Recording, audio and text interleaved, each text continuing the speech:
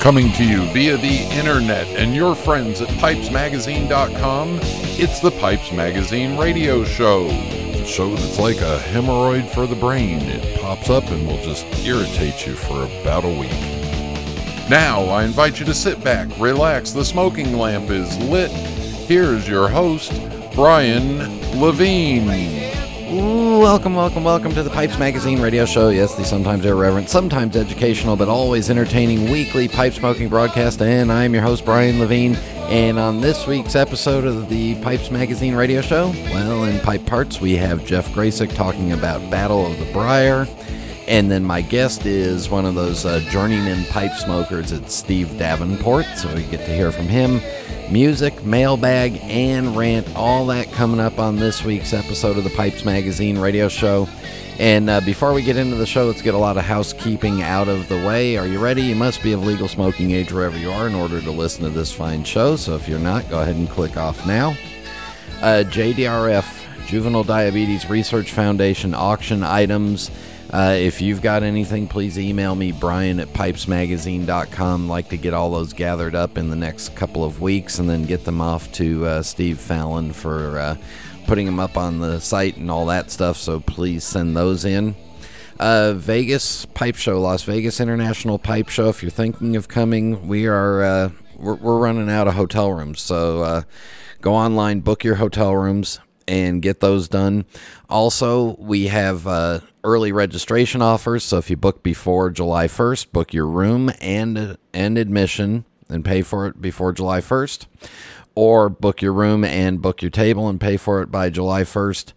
We're going to enter you into winning up to 3 nights free at the hotel for that weekend.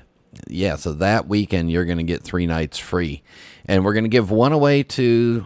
we're going to give 3 nights away to the people that are booking admissions and 3 nights away to people that are booking tables. So 2 people are going to win 3 nights free. We'll do the drawing a couple of days before the show and be able to let you know on Friday or Saturday, so you'll have extra money and you'll get those room nights credited right then and there. Remember, new episodes of the Pipes Magazine radio show get posted every Tuesday at 8 p.m. Eastern Time, and all of them are available for you to go back and listen to. All 557 of them are available for you to go back to and listen to on Pipes Magazine right now, thanks to Kevin. And you may find them all on iTunes or Apple Podcast, or most of them are on Spotify and Stitcher, so... there they are. And please make sure you are continuing to share the Pipes Magazine radio show to all of your pipe smoking friends and let them know how much you like it. All right, there you go. A lot of housekeeping, so we got it all out of the way. Let's get the show rolling. So everybody sit back, relax, fire up a bowl. Thank you all for tuning in, and here we go.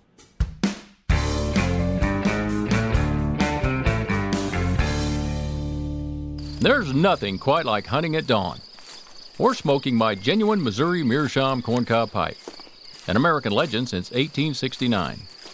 It's the coolest, smoothest pipe I've ever owned. Check them out at corncobpipe.com. Take a look at your pipe rack. Are all those Briars and Mears constant companions in your rotation? Or are there some that you gravitate to more than others? Are there some that you simply don't smoke anymore? Through SmokingPipes.com's estate trade program, you can transform those underused pipes into immediate cash or store credit. Just send us your pipes and we'll unpack, inspect, and evaluate them based on extensive market research and over 20 years of experience. Then we'll contact you with a detailed offer for your choice of cash or store credit, valid on any items in our vast selection of pipes, tobacco, cigars, and accessories.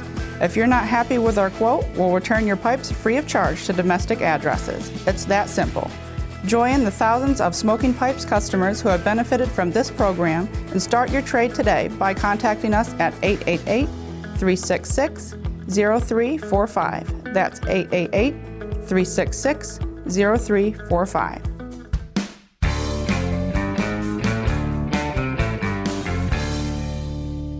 we are back on the Pipes Magazine radio show, and joining us for pipe parts is Ask the Pipe Maker himself. And now what I'm going to call you is the grand poobah of the Battle of the Briar, the brains behind the Battle of the Briar, the pipe maker, Jeff Gracik. Jeff, welcome back to the show. Well, hey there, Brian. Thanks for having me back. Yeah. Oh, that's your announcer voice that you used during the Battle of the Briar with you and Steve Fallon doing the play-by-play together. That was a lot of fun. So for those that don't know, because you might have been in a cave, at the recent past Chicago Pipe Show, Jeff, you hosted a thing called the Battle of the Briar, which was 3 pipe makers, 1 hour, and making pipes, right? That's right, yeah. Yeah. All right. So what was the inspiration for it? Give me a little bit. Give us some of the background and some of the juicy details. What really happened that nobody can see? Juicy details, the behind the scenes thing. Yeah. Well, thanks for asking, Brian. I mean, it was so much fun to not only do this, exhausting, but so much fun to do it and rewarding to see how well it went and how well received it was by the attendees at the show. So really, the idea came from it, or I presented it to the powers that be at the show in 2022. And I'm sure I'm not the first person to come up with this idea or something like it, but, inspired by television shows like The Iron Chef or the knife making show on Netflix. What's it called? Forged in Fire. The idea was to take some of the existing stuff that we had at the show. We had this room that I was teaching all these pipe makers or aspiring pipe makers to make pipes in. We had pipe making equipment, and I thought, well, if we have all that stuff, then maybe we can do something exciting with it one of the evenings. And pitched the idea to some people at the show, and that we would have this 1 hour competition, this pipe making showdown, invite 3 talented professional pipe makers in there, give them a pipe kit similar to what the people in the class would do or would have, and set a countdown timer and see if they could finish their pipes in an hour. And, not only as something for the public to witness, which would be really cool, but also for the people in the class who had spent, the last 2 days working with a pipe kit and, working their tails off to learn all the techniques and things involved to slowly remove the material and make something that they can be proud of at the end of 2 full days. And this is with the hands-on instruction and help of 3 or 4 professional pipe makers. So if they can see a professional pipe maker step in there with a pipe kit and turn something out in an hour, I thought it would be something that would be kind of awe-inspiring for them as well to see, just the talent that these pipe makers have that, whose work they see on websites or, the next couple of days after the event at the show itself, they could have a different appreciation for what goes into these things, because the ones that are on the table at the show take a lot longer than an hour to make. Yeah. Well, so they say. But yeah. Yeah. And so you picked the 3 pipe makers were all from basically different schools of pipe making. You had Tommy Ascorti, who grew up as an Ascorti in Italy and in what some would call more of a factory setting than a sitting by yourself in certainly the like a serial pipe production. Yeah. And then Jared Coles, who came out of the Jeff Gracik school of longer is better to make a pipe than faster and shorter, and then Scotty Pearsall, who has her own design her own design style and her own aesthetic, completely different than anybody else, but again is is on her own. So what I thought was interesting was, how are these 3 different pipe makers from different schools and different aesthetics, how are they going to handle dealing with these preformed blocks and this 60-minute time frame? Yeah. I mean, I think that, most people who want to make a pipe, they usually start with a pre-drilled pipe kit like we use for the seminar that we had for the people at the event. And I will say most professional pipe makers, I don't know that many of them, if not most of them, have ever used one of those. I had never, before I started teaching the pipe making seminar, I had never used a preformed or pre-drilled pipe kit, and began to appreciate the limitations that it presents to you. I and a lot of my peers are, when we see a block of briar, we see a whole bunch of potential inside of it. But as soon as you see that the holes are drilled and the mouthpiece is pre-fitted to it, you see that expansive creative landscape that you had in an undrilled block of briar really, really narrow quickly, because someone is imposing their thoughts or presenting their thoughts to you, and you've got to try to figure out what to do with it. And I thought that would be a really interesting thing for the pipe makers, to experience. And what you were talking about, like that all three of the pipe makers were coming from different backgrounds, that was part of what I was hoping to create with this, is that to bring in people who approach pipe making and have workshops that are set up totally different than one another. And I thought that would be really exciting. What Tommy brought to this was, this lifetime of experience, because he is probably far more experienced than both Jared and Scotty combined, with his family history.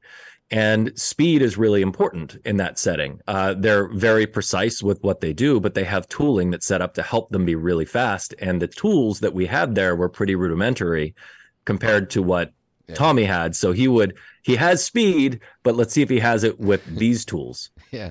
And then Jared, like you said, go ahead. I was just thinking, here's an Italian guy that's used to driving Ferraris that are built for speed, and now you gave him a clunker with three square wheels and half an engine. And now go race. Yeah. See what you can do with this, buddy. Yeah. Well, I mean, not to spoil it for anybody, but he did win. Yeah. Not to spoil it for anybody, but there is also coming out in the next months or whatever, Adam from the Get Piped YouTube channel, Adam and Nick were there in filming and recording stuff, and they're putting together a whole video on it, so we can watch that. So we won't spoil the win. But okay. Yeah, don't. Shh. Okay, I won't say anything. Yeah. Here's what I want to ask you. Go ahead. Here's what I want to ask you is, what pipe makers did you approach that turned you down for this? Well, I don't want to tell you that, because some of the ones that I will say, no one turned me down per se. There were two pipe makers who I invited who were unable to be at the show, and I expect them to participate, if not next year, then in the years to come. Yeah. And they're both. They like the three competitors for this year. They come from different backgrounds and can really help, make this, keep the excitement going. Having this potpourri of pipe makers mixed together really, I think, builds the excitement for the event. And now let's talk about the thing that excited me the most. Because I was in the smoking tent watching the, I was watching the satellite relay, the satellite viewing of it from outside, where I could sit and smoke, and it was you and Fallon, Steve Fallon doing the play-by-play. The pipe stud himself. I'm imagining that was probably a pretty easy get. First of all, he sponsored, pipestud.com sponsored the event, and you said, Steve, you want to come and help narrate this, or do the play-by-play? Well, actually, it was you reversed those things. I invited Steve to announce, and much to my surprise, he said, "Sure, I'll announce if you will co-host with me." And I said, "Oh my, okay, well, you do the heavy lifting," and he did. But he let me tag along and add some cover. He let me tag along and add some color to the event. So, and then afterwards, I found out that he'd sponsored it, which was very, very generous of him, and helps keep the Chicago show going, and it helped make it so that we could have this event in the first place. And then you had three judges. I'm assuming 3 judges, and the 3 judges they had to pick the pipe that was supposedly the winner of the event. Yes. So that choosing the judges was a little challenging because, like the competitors, wanting to have a diversity of competitors, I wanted to have a diversity of judges. Mm-hmm. My goal was to have a pipe maker, an experienced pipe maker, a retailer or person with a lot of experience with pipes, and a collector. And we ended up with all 3 of those. We had Marty Pulvers, who has been around the pipe world for decades. Yeah. And we had Fred Berger, who's a collector from here in California. Mm-hmm.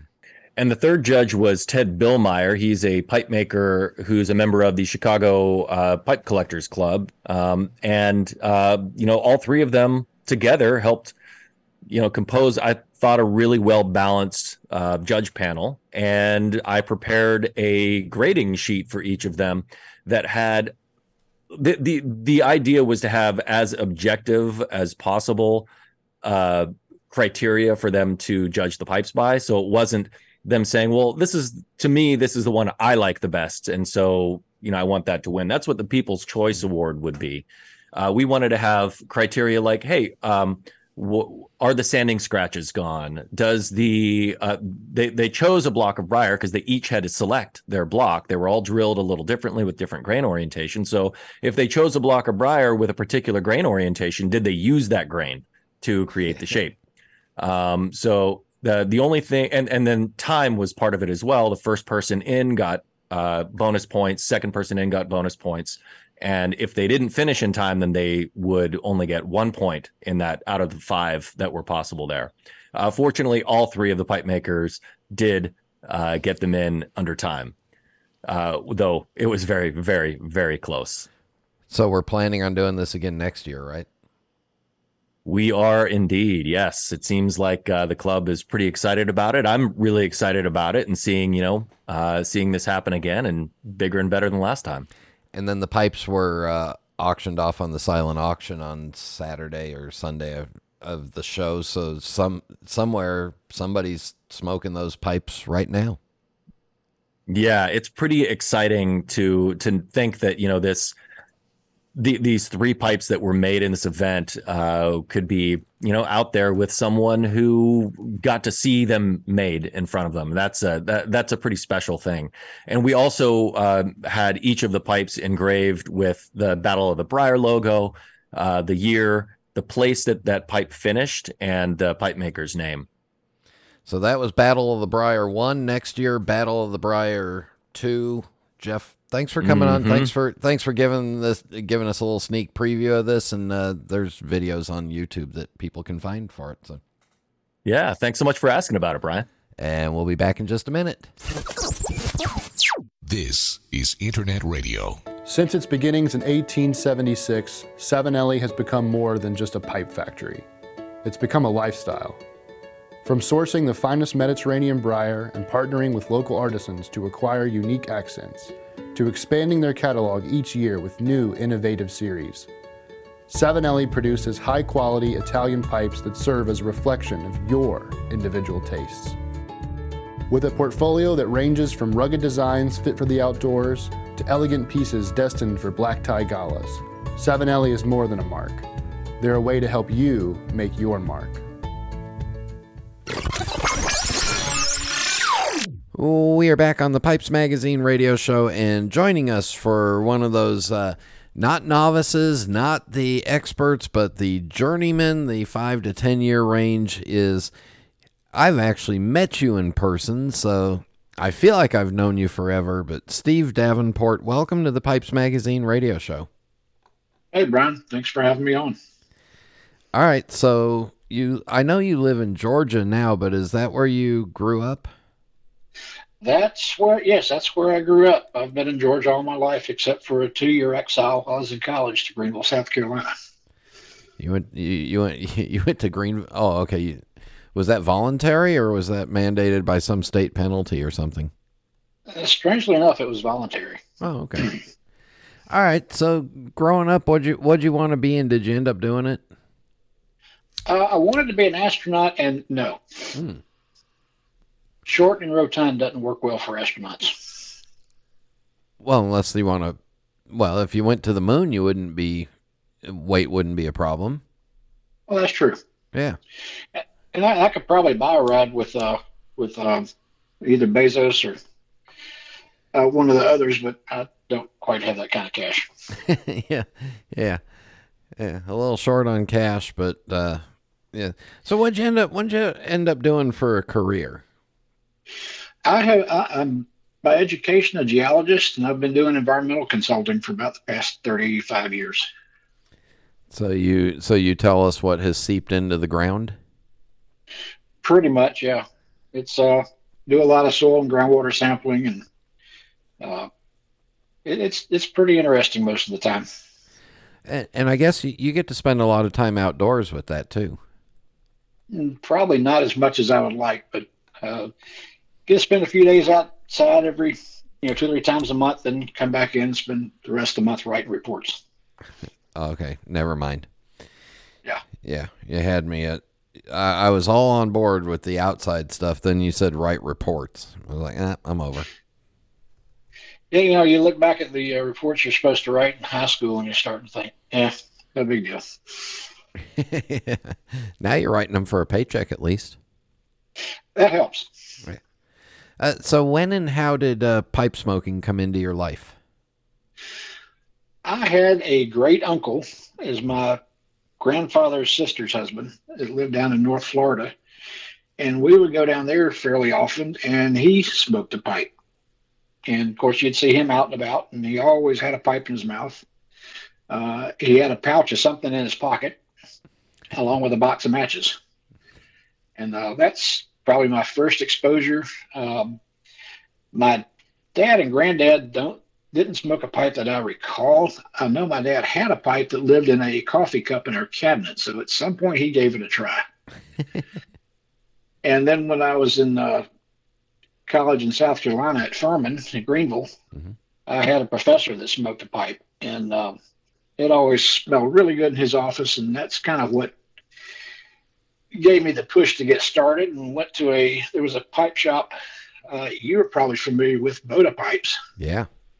In Greenville, and I went in there one day and picked up a pipe and some tobacco and tamper and pipe cleaners and the whole bit. And the only thing I didn't pick up, being a really smart college boy, was the how-to part. Oh no! So you know where this is going. Yeah, you did what I did. You said I know how to do it, and went back to a place all alone and just tried it. Yep. You puffed as hard as I could and scorched my tongue and didn't get anywhere. So kind of put it away and tried it a couple of times in the years in between. And then about 10 years ago, we were on a trip to New York City. And the girls were on Fifth Avenue. The girls were shopping. I saw Fifth Avenue as a cigar shop across the street. So I wandered in there to see what they had and saw a little Peterson Zulu. And I ended up buying that and picked up some tobacco. And once we got home, I gave it another try. And about the same time, I started finding the various forums, Pipes Magazine, and some of the others. Yeah. And started learning that you don't pull on it. It's not like a cigar. You light it and you're done. It was a little bit more to it. And guess what? Relighting is okay. Yeah. And so it kind of progressed from there. And at some point, I wouldn't really call it an aha moment, but I started learning to tamp and learning to pack it and puff on it, not like a freight train, and things started coming together.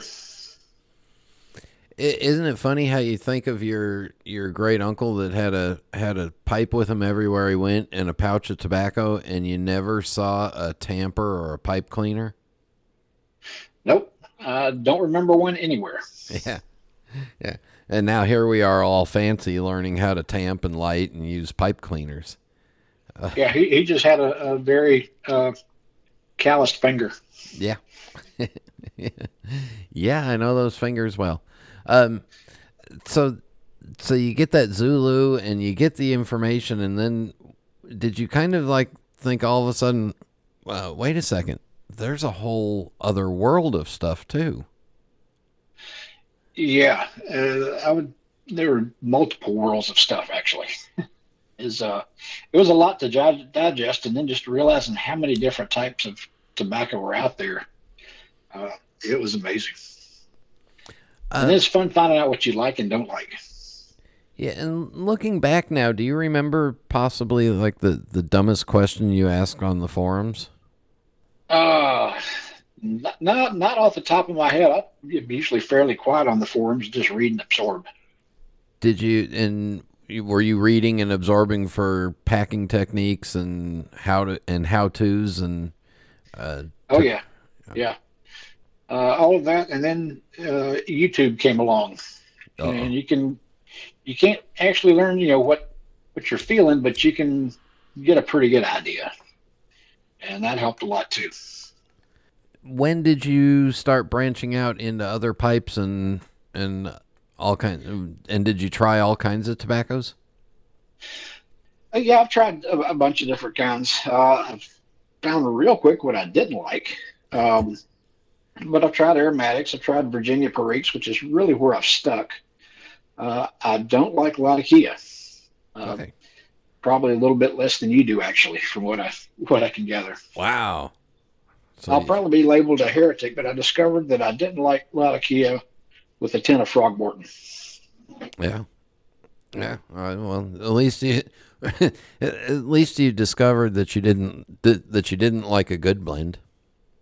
That's true. Was that kind of hard for you? Because if you read the forums, people are all about English and Virginias, and then here you are saying, you know what? I don't like this. What's wrong with you people? Yeah, there was some of that, and then I just, after reading the forums and listening to your show and Country Squire, I kind of learned that, do what you like and don't worry about what everybody else says. Yeah.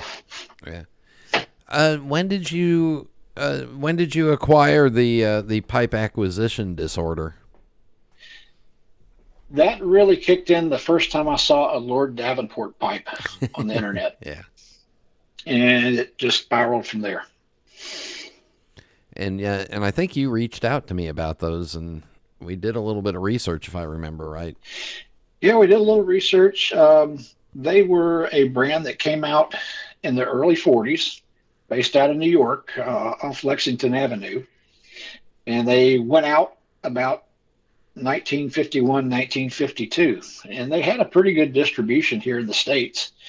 And the military, even during World War II, made fairly sizable purchases for the soldiers and sailors.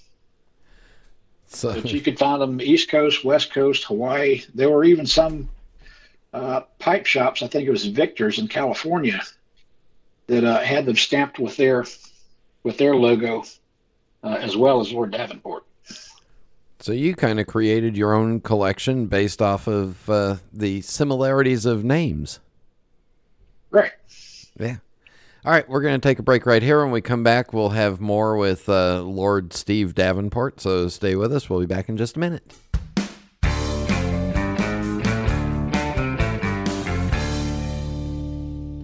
Hi, I'm Jeremy Reeves, head blender of Cornell & Deal. We know pipe smoking is a personal journey. That's why our small team of blending and production experts take a personal approach in every step, preparing tobacco products just for you. We source top quality leaf through the personal connections we've made around the world, hand blend that leaf, and carefully package each tin. Each product, from special releases like our small batch line to our most popular mixtures like Autumn Evening, are made right here in South Carolina by professionals dedicated to providing the finest of smoking experiences.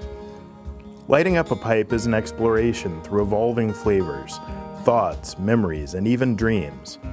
From our hands to yours, Cornell & Deal tobaccos are your passport for that voyage, provided by people who, like you, value the journey.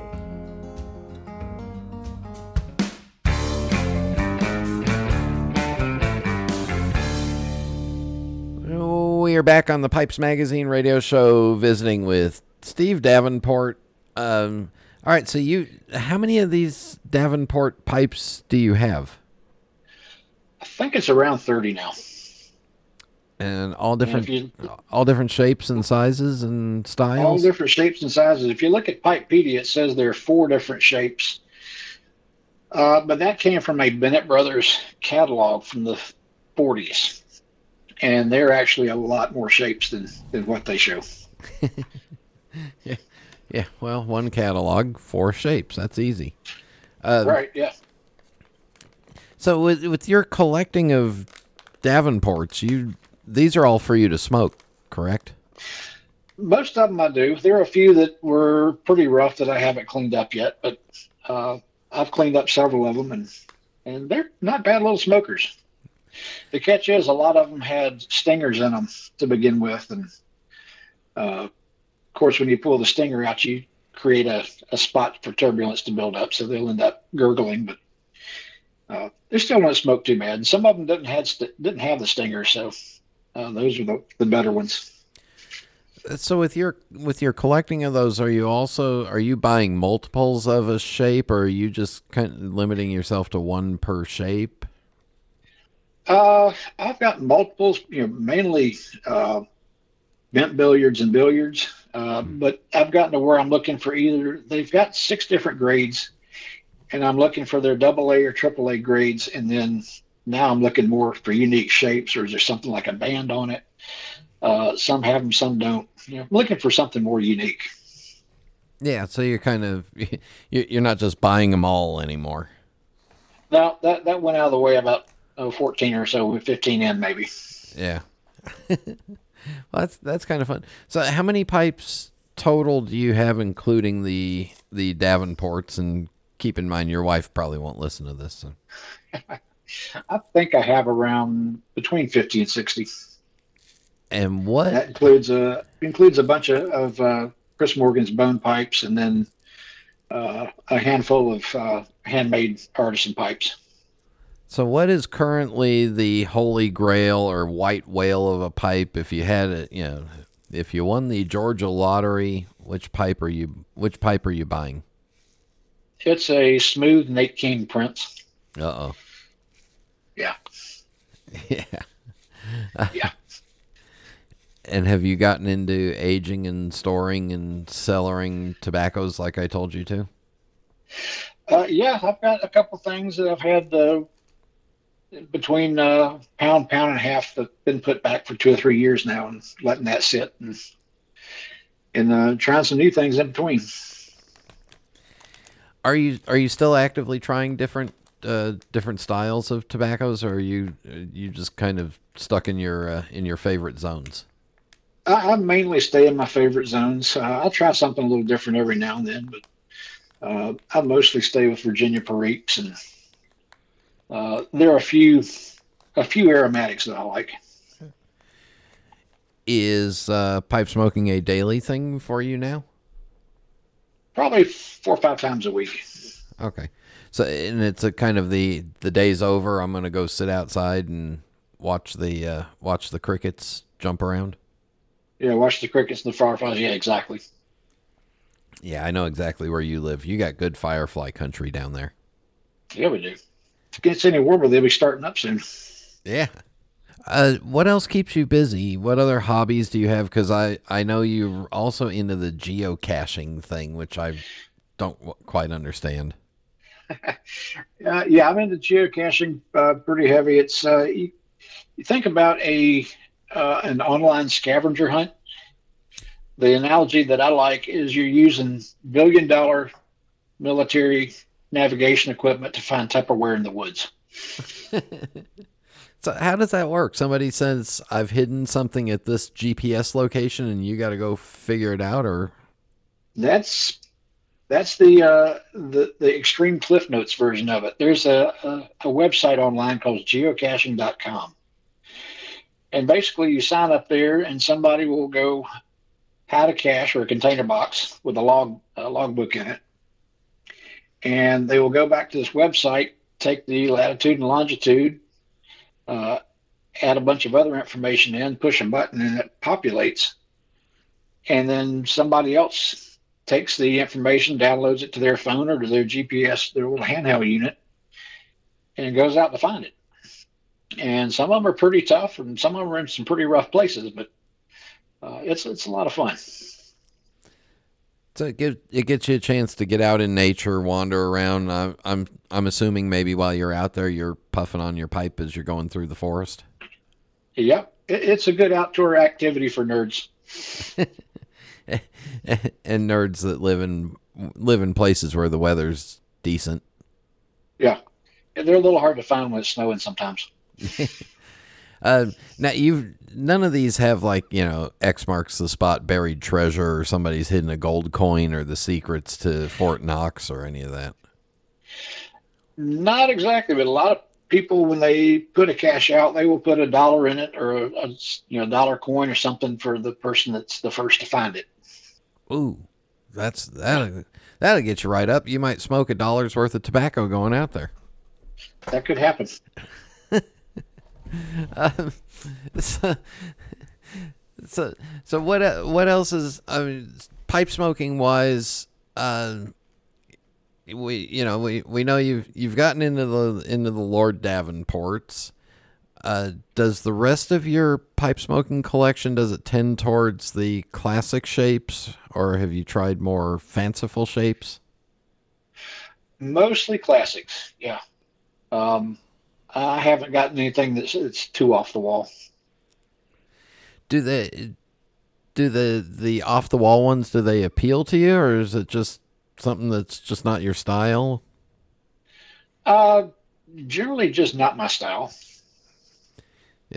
Yeah, you're just kind of a, salt of the earth geologist, so. Yeah, kind of, I would say so. All right. I've offered you guys the opportunity to bring 2 questions to the party, so what have you got?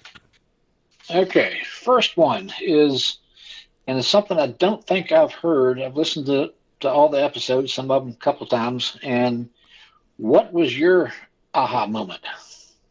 I think it was slowly over a period of time when I first realized, when I first discovered what a Virginia Perique should taste like. So when I first tried a Scudo, and then the Peter Stokeby Luxury Twist Flake, which was a Virginia with dark fired. Right. That it's okay to rub them all the way out. And then when I learned that it's okay to use a pipe cleaner during the bowl, it was kind of a combination stage, a combination of stages. And then I guess really the real mix of it was when I finally got I finally got a pipe from JT Cook. And that was kind of like the first foray I'd done into artisan or handmade pipes. Everything else up to that had been, from a factory. I still have a Costello that I've had for, I don't know, that Costello and I have been together now for probably 26 years. And I just finally kind of learned how to rub out those flakes, pack them correctly, for my style, use a pipe cleaner, tamp, and then I was like, okay, now I'm finally getting this. I'm relatively bullheaded, so that was a process that went on from 1996 to about 2002, and I really wish it was one moment that I could have just looked back on and said, "Ooh, there it is." But no, it wasn't. It was a bunch of little things that built up. Right. Sounds very familiar. Yeah, and I too had the same. I had the same battles with Latakia, where people said, you really should try. English blends are really where it's at, and I just couldn't get them to smoke right for me, or get them to work for me. Same thing, similar on the cigar side, where everybody said, "Oh, you want these big cigars? The big cigars are better." And I was the one that was like, "I'm just not comfortable holding that big of a cigar in my mouth. I'm not that comfortable sticking it in my face. Right. Yeah, I tend to like a Corona or Lonsdale myself.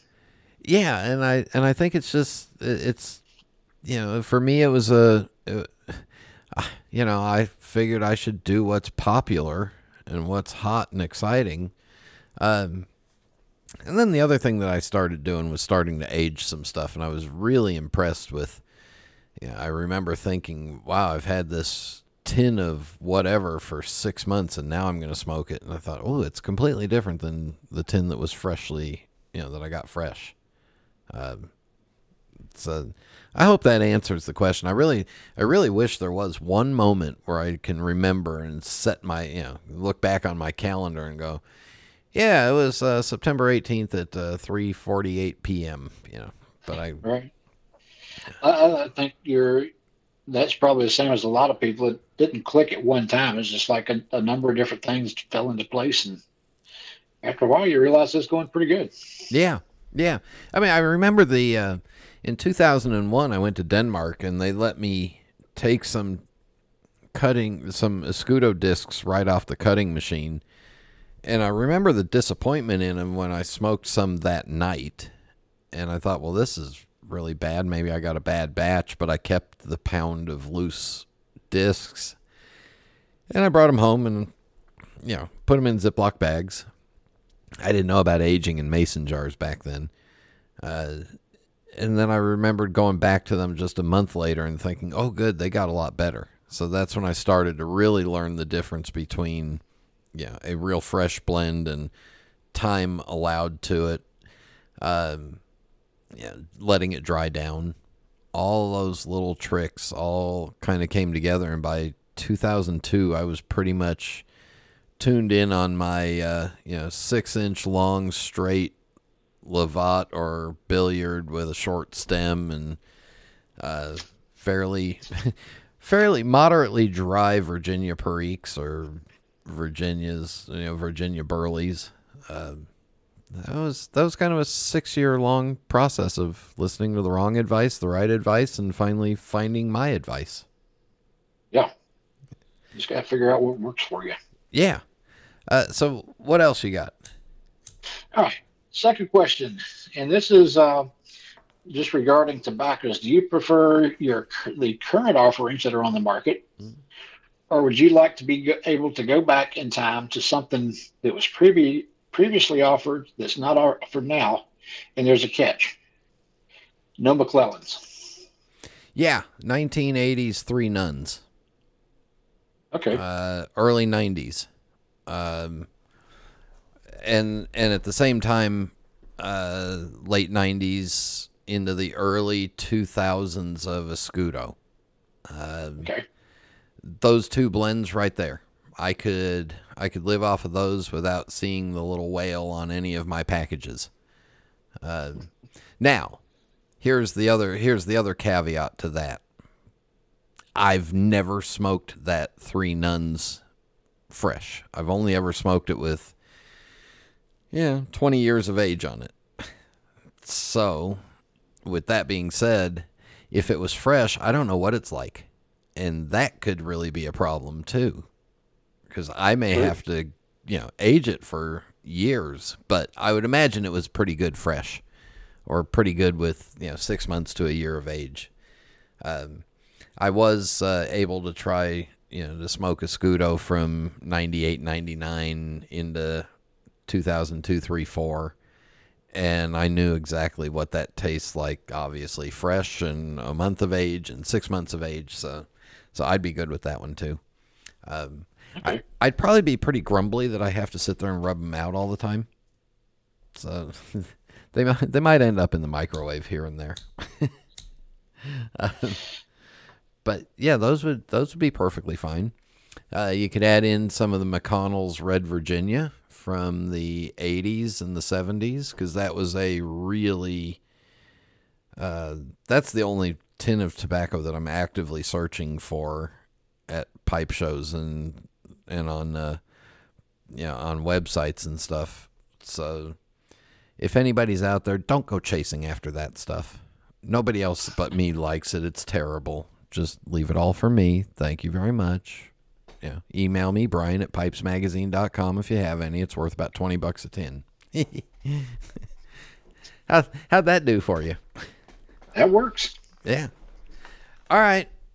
Steve, we'll wrap this up with the Fast Five final questions. No right answer, no wrong answer, just whatever comes to your mind. And I know you've heard them a few times, so. Once or twice. What is your favorite pipe? I'm going to go with the easy answer, and it's the one I'm smoking this week. Get down a little farther in the trees. That is a Stephen Cashwell Prince that I picked up about 3 weeks ago. That's actually a name I'm not familiar with, so you'll... He's an Atlanta area carver, and you need to get familiar with him. He's been at it a couple, 2 or 3 years, and he's producing some really nice work. Wow. All right. What is your favorite tobacco? Again, this week it'd be Watch City Flake 558. And does it? So you said this week, so that means that your mood may change, and you may run into a favorite shortly after. Yep, it changes from week to week, sometimes day to day. Actually, lately I've been fairly enamored with Greg Pease's Bankside, which is a Virginia Perique Plus. It's got a little Dark Fire Kentucky in it, and strangely enough, a little bit of Latakia. But it's really good. Yeah. All right. So you haven't found that one blend that's it, or the 2 blends, or the 3 blends. You're still bouncing around. Yeah, I'll bounce around a bit. If I had to pick 2 or 3 to my desert island blends, it would be Peter Stokeby, Luxury Bullseye, and then the Watch City Flake 558. And what is your favorite drink? I'm a beer guy. It would probably be something out of Sweetwater here from Atlanta. Got to keep that local peach tree, the peach state stuff going, huh? There you go. When it's time to relax, do you prefer a book, a movie, or music? A book. I love listening to music. I just don't sit down and do it enough. Is the book about how to carve spoons? Sometimes. Carve spoons. Right now I'm working on Lord of the Rings. I think my second pass through that. And then got a couple others. I mentioned that reference because Steve made some hand-carved spoons that are coming up in the JDRF auctions this year. So a little early plug, or maybe a late plug, depending on when this comes out. So sorry about that. And then finally, do you have you and Dale have used yours? Yeah, I stay out of the kitchen. I'm best when I'm not in the kitchen. Okay. Do you have a favorite pipe smoking related memory? Probably my first pipe show. I was in West Coast Pipe Show in 2018. Yeah. That was a lot of fun. And you, living in Atlanta, hopped on an airplane and came out by yourself. Exactly. Just real quick, what's it like walking into a pipe show and coming by yourself? At first it was a little intimidating, because basically I knew I had not seen anybody face to face, and I think you and I had talked a couple times. Yeah. And but it was you get comfortable pretty quick. It's a little overwhelming, and then I know that's nothing compared to Chicago, but it's fun. It's neat to go in and see all the pipes, all the tobacco. Start meeting people, making a few friends. Did you end up going to lunches and dinners with people, or how'd that work for you? I've not really had a chance yet. I did have lunch with a few folks at Richmond in 2019. Since they had lunch on site. Yep. Yeah. But yeah, I really hadn't had a chance to get out and go. Steve, thank you very much for joining us. Thanks for coming on and doing this, and I especially enjoy the Lord Davenport pipes. So keep searching. Oh, I definitely will. and we'll be back in just a minute. For over 150 years, Peterson has welcomed all pipe smokers. It's the preferred choice of the thinking man and the everyman alike, and our workshop too is a place of hospitality and warmth. Hi, I'm Glenn Whelan, and for me, Peterson is a family tradition I've known since my childhood. My dad, Tony Whelan Jr., worked at Peterson for 53 years and has been my home since 2003. From sweeping our factory on a Saturday morning, to managing our store, to now steering our international distribution, I've seen the craftsmanship poured into each Peterson pipe. It lives in Jason's discerning eye as he handcrafts our silver accents, and in Wojciech's able hands as he carves our rustications. It abides in Willie's grading and in Warren's papering. Peterson has welcomed us as contributors to its legacy, and it's a welcome we always extend to you. Céad Míle Fáilte, 100,000 welcomes, wherever you come from, whosoever you be. This is Internet Radio. And we are back on the Pipes Magazine radio show. Thanks to Steve for joining me and for being such a good guy. All right, for music, I was reminded this past week about Oscar Peterson, jazz pianist, pipe smoker, and went on a deep dive and went through some of his music and found one from an album called Milestones of Jazz Legends, Oscar Peterson and the Greatest Singers. And this is Oscar with Louis Armstrong, and the song is I Get a Kick Out of You.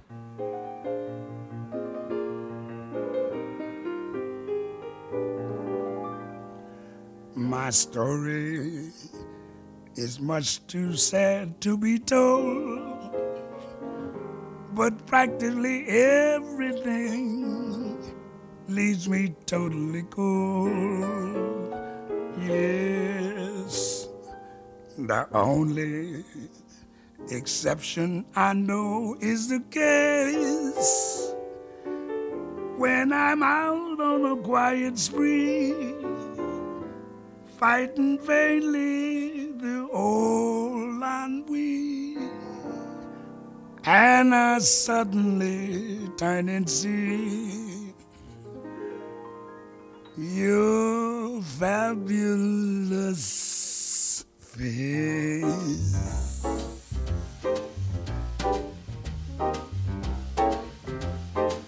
Yes, I get no kick from champagne. Mere alcohol doesn't thrill me at all. So tell me, why should it be true? Babe, I get a kick out of you. Some get a kick from cocaine. Babe, I'm sure that if I took even one sniff, that would bore me to riff liquid too. Oh, baby, I'll get a kick out of you. Ba-ba-da-da-da-da, I get a kick every time I see you standing there before me. I get a kick, though it's clear to me you obviously don't adore me. Yes, I get no kick in no plane, flying too high with some gal in the sky is my idea of nothing to do. Yet, baby, I get a kick out of you. Yes, I get a kick every time I see you standing there before me. Baby, I get a kick though it's clear to me you obviously don't adore me. Mama, I get no kick in the plane. Flying too high with some gal in the sky is my idea of nothing to do. Yeah, baby, I get a kick. Mama, I get a boot. I get a kick.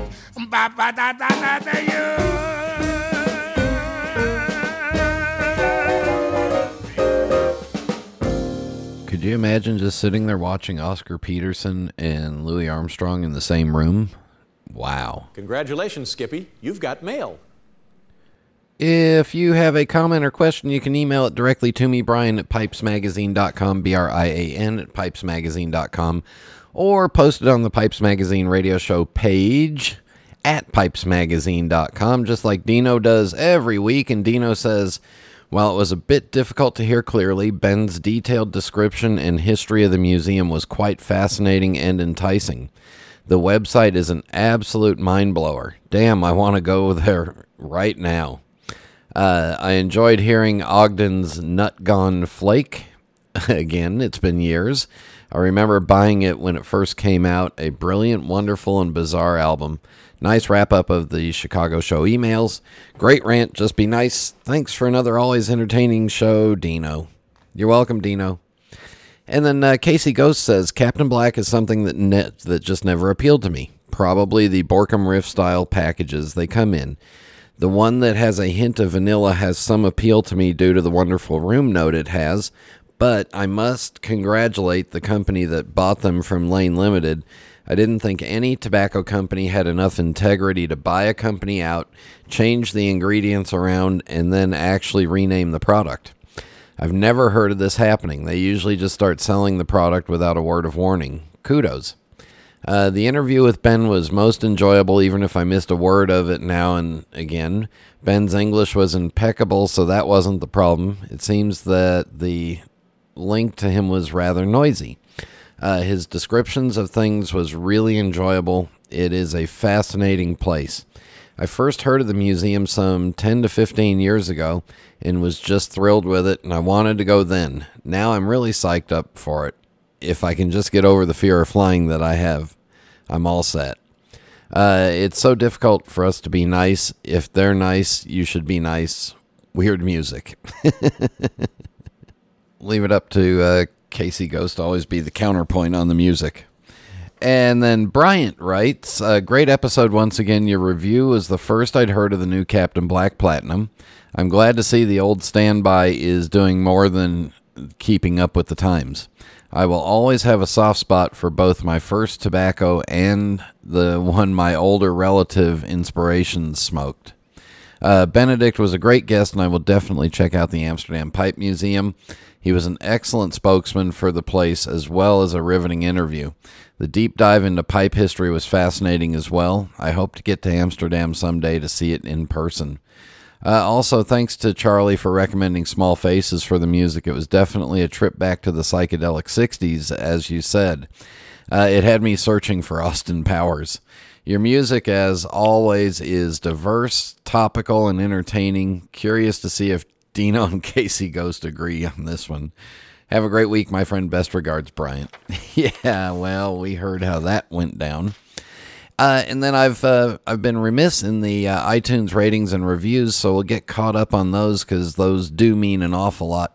And thank you very much for keeping us the top-rated pipe and tobacco podcast out there. And here it goes. All right, fantastic podcast by DeFitzy. For any of you out there interested in pipes, this show is fantastic. Brian does an excellent job as host, and Kevin comes across as an arrogant, I won't say that word, but don't let that stop you from listening. Wow, Kevin, you got shouted out. Anyway, but he gave us 5 stars, so great, appreciate it. And then Mike $99 dollar. writes, absolutely hooked on the Pipes Mag podcast. Love Brian in the show. Downloading as many as I can. Thanks for your dedication to the hobby, Mike. Oh, Mike, you're welcome. And make sure you're keeping current with the new ones while getting caught up on the back ones. Washburn MR450 writes, the gold standard of podcasts. Tuesdays are my best day of the week. Keep up the great work. Kudos to Brian and Kevin. Thank you very much. We will. And I'm pretty sure I read this one before, but we'll make sure and get it. Anyway, it's from Viking Matt 69. He says, a great show. There is something for all pipe enthusiasts on this podcast. Brian does a fantastic weekly show. I've picked up several good tips from him and his guests. And now that I found Chartable, I can see that we have over 460 some odd reviews, and it shows me all the reviews from the different countries. But it doesn't go back in history too far. So anyway, thanks for that. If you're on iTunes, please leave us a rating and review. That is much appreciated. And rant time is coming up next.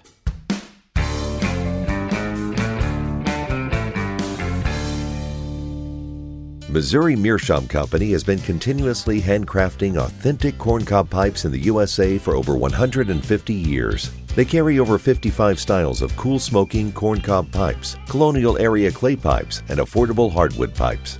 From exciting new pipe and tobacco releases to accessories and more, Missouri Meerschaum Company is a must-see at www.corncobpipe.com. Missouri Meerschaum Company, authentically original, authentically you.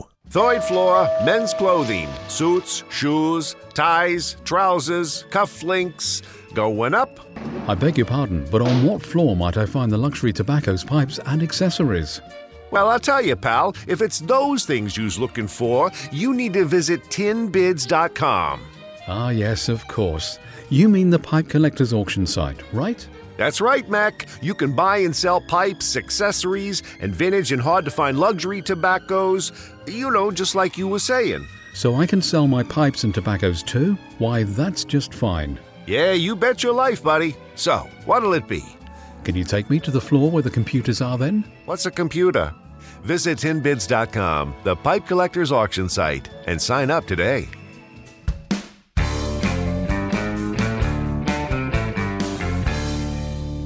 Cowboy.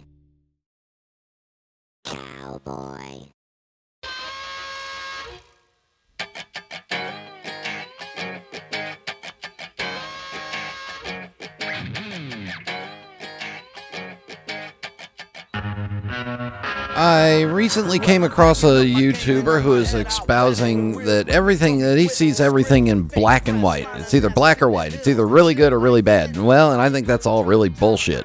All right, there are some things that are black and white. All right, bad, cancer, bad. Okay, car crashes, bad. New cars, good. Childbirth, good. Those are black and white. But everything else is a shade of gray. And if you don't see things in a shade of gray, well, then you're just black and white polarized. Shades of gray include how I feel about Latakia. Latakia is not my favorite, but if it's your favorite, that's fine. It's not black or white. I just don't like it. So that's not black or white. I just don't enjoy it. Certain size and shapes of pipes. If you don't enjoy them, it doesn't mean that they're bad, or if you do enjoy it, doesn't mean that it's good. It just means that that's your preference. That's a shade of gray.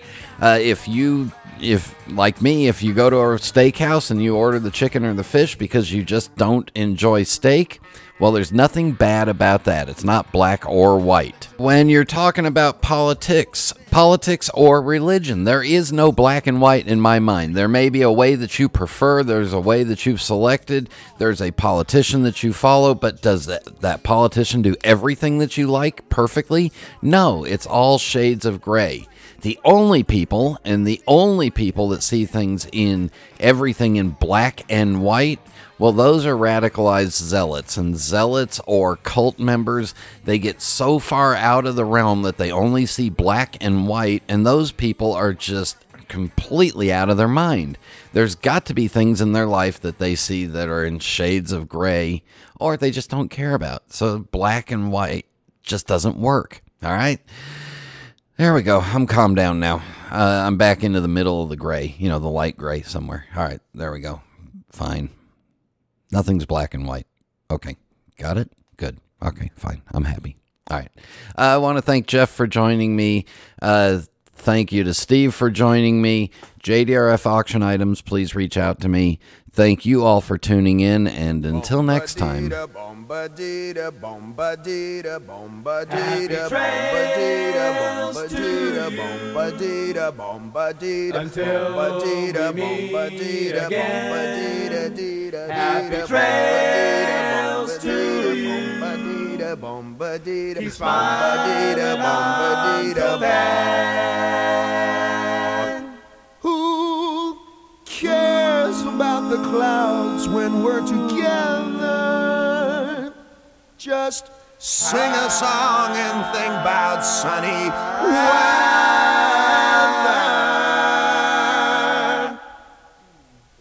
Happy trails to till we meet again.